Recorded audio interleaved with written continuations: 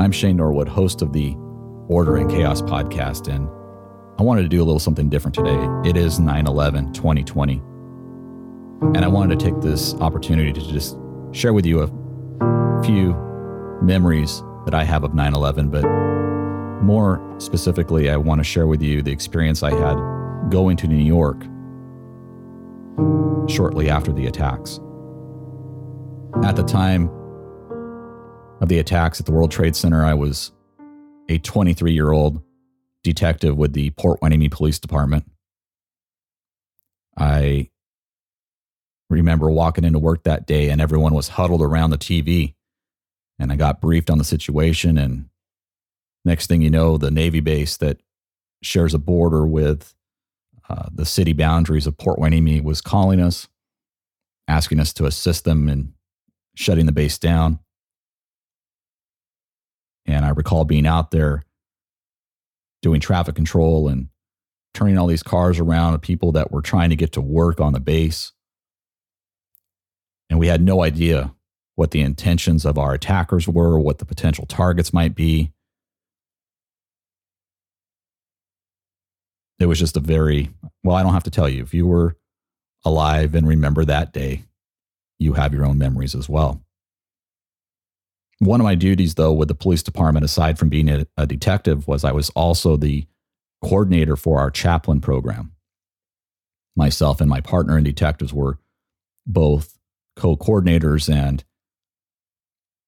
shortly after the attacks, we had a chaplain meeting. And during the meeting, it got brought up that we should try to go back to New York and see if we can volunteer in some way. And initially, it was a kind of more of a ridiculous thought than anything else. But then next thing you know, one of our chaplains who had a connection with both Delta Airlines and the Salvation Army was able to get us hooked up with a volunteer spot at the Salvation Army tent next to the World Trade Center, and was also able to get us standby tickets on Delta. Our other chaplain had a connection with the Oxnard Fire Department and coordinated with them for a sponsorship, for lack of a better term, for our hotel rooms. And the next thing you know, we're in a car heading down to LAX and hoping to get on a plane to New York because we had standby tickets. We had no idea if we were even going to be able to get on board an aircraft. And when we arrived to the airport, one of the chaplains went up to the counter and to check us in and explained to the clerk there what the reason for our trip was. And apparently she passed this information on to the captain of the plane that we were hoping to board. And not only did that captain ensure that we got on board that aircraft, he moved some people around. For the most polite way that I can put it is he moved passengers in order to accommodate us and to ensure that we were placed in first class directly behind the cockpit. It was only my second time ever being in an airplane. And here I am in first class at 23 years old, heading to New York to volunteer at Ground Zero. It was the first of many surreal experiences that I would have over the next couple of days. When we landed in New York, we took the subway, checked into our hotel, walked around Manhattan a bit, and then went back to the hotel to get some sleep to rest up for the next day when we were scheduled to go down to the World Trade Center site to volunteer with the Salvation Army. So we get in the car the next morning, and you think that you're going to be prepared, right? You think that, you've seen the video on loop of the planes hitting the towers. You've seen the towers crumble. You've seen the fires and the rescue and recovery efforts underway. You think that you are prepared to see it. And as we got closer and closer, it began to come into view, and the first thing I remember seeing were this line of semi-trucks with these big gravel trailers, and they were hauling out huge pieces of concrete and steel. And you could not count the trucks, and they were just flowing out of the site. They were flowing in empty, coming out full by the hundreds. And then we got a little closer and you could see on the other side of a fence they had put up, you could see what was left of one of the towers. And like I said, I saw that very tower in photographs and in videos countless times. And to see it in person, it was absolutely incredible. Anyhow, we get into the Salvation Army tent, and I'm sure everything seemed a lot bigger to me considering the circumstances, but this tent was so big that you could literally take every police officer and firefighter based out of Ventura County here in Southern California and put them in that tent, and they'd all fit with room to spare. It was incredible. So they gave me a broom and a dustpan, and that was my job for a few hours. It's just going around and cleaning up, making sure that these rescue workers and OSHA workers and iron workers, and I mean, it takes an army of people to deal with something of this magnitude. And they were all coming to this tent to get fed and to sit down for a bit and to decompress for just a few minutes before they had to get right back after it. And I remember that just being a very rewarding experience. It wasn't glamorous, but it was incredible. And I was happy to be there, and I was happy to do what I could to help. So after our shift was over, we started to walk around the site, which as I mentioned before, it was fenced off, but next to or on the fence and around the area were all these makeshift memorials.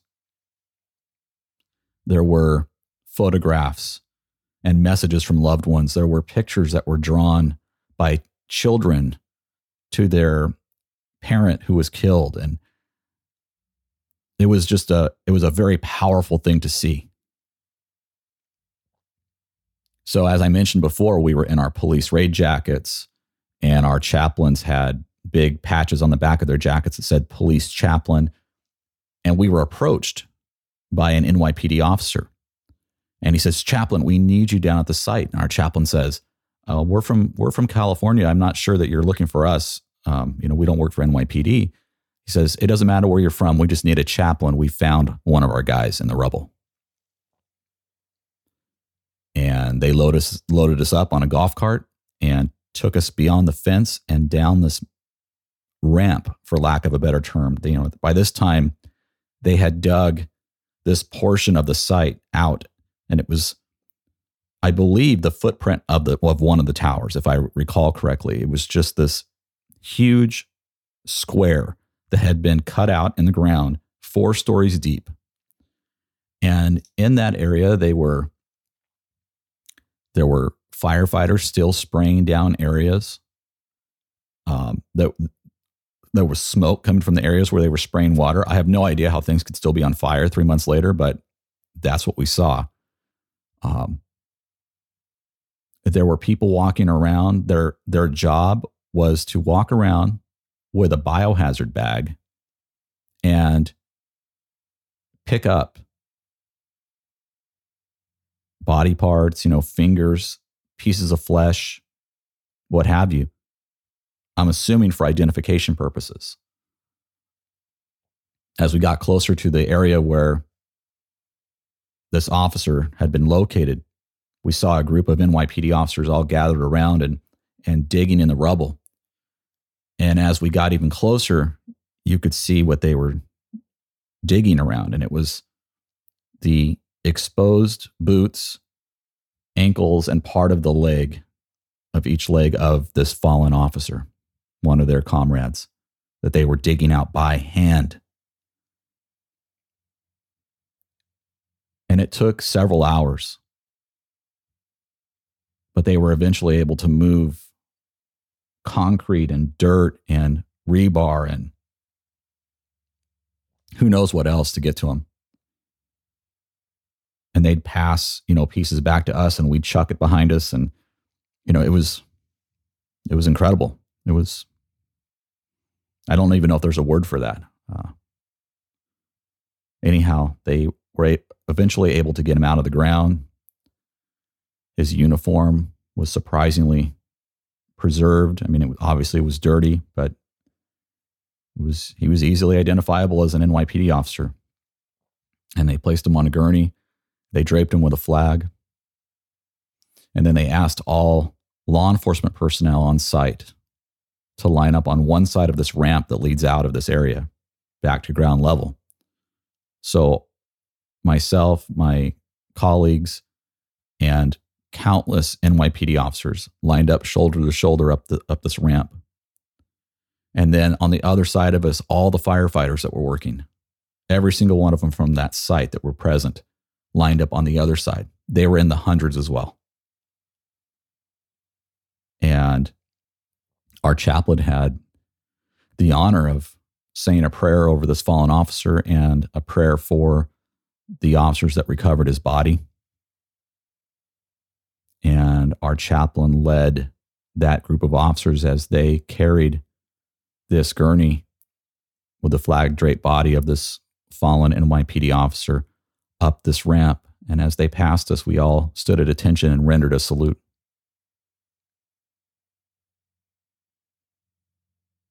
I don't even know how to tell you what that felt like and looked like.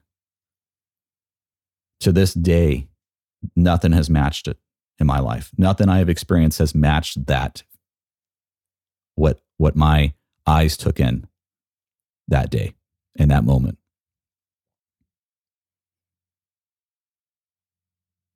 I want to close with a story that was shared with me by a firefighter that was there at the site.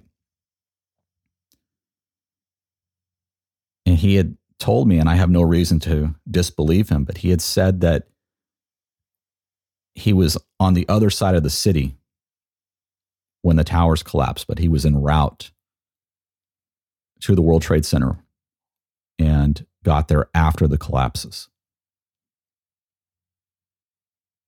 And obviously several hundred firefighters lost their lives in the World Trade Center, and several of his friends were among those. And he told me that while he's not being paid the entire time, he has not left the site since 9/11. Now we're talking the beginning of December. He had not left the site and had not gone home since. And he told me the reason why is because he cannot go home and sleep in his own bed until every single one of his friends is recovered.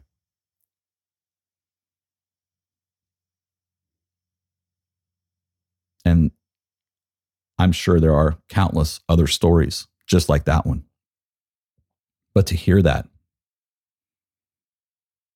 and to see the look in his eyes, he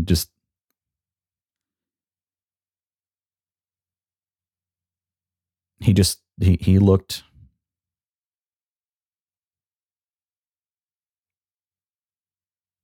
I don't know if it was despair. I don't know if it was exhaustion, if it was sadness, a combination of all of those and probably many, many more emotions. But his expression is seared in my mind. And somewhere there's a photograph. I can't find it, but there's a photograph that I took of him and the other firefighters that were on his shift or what have you.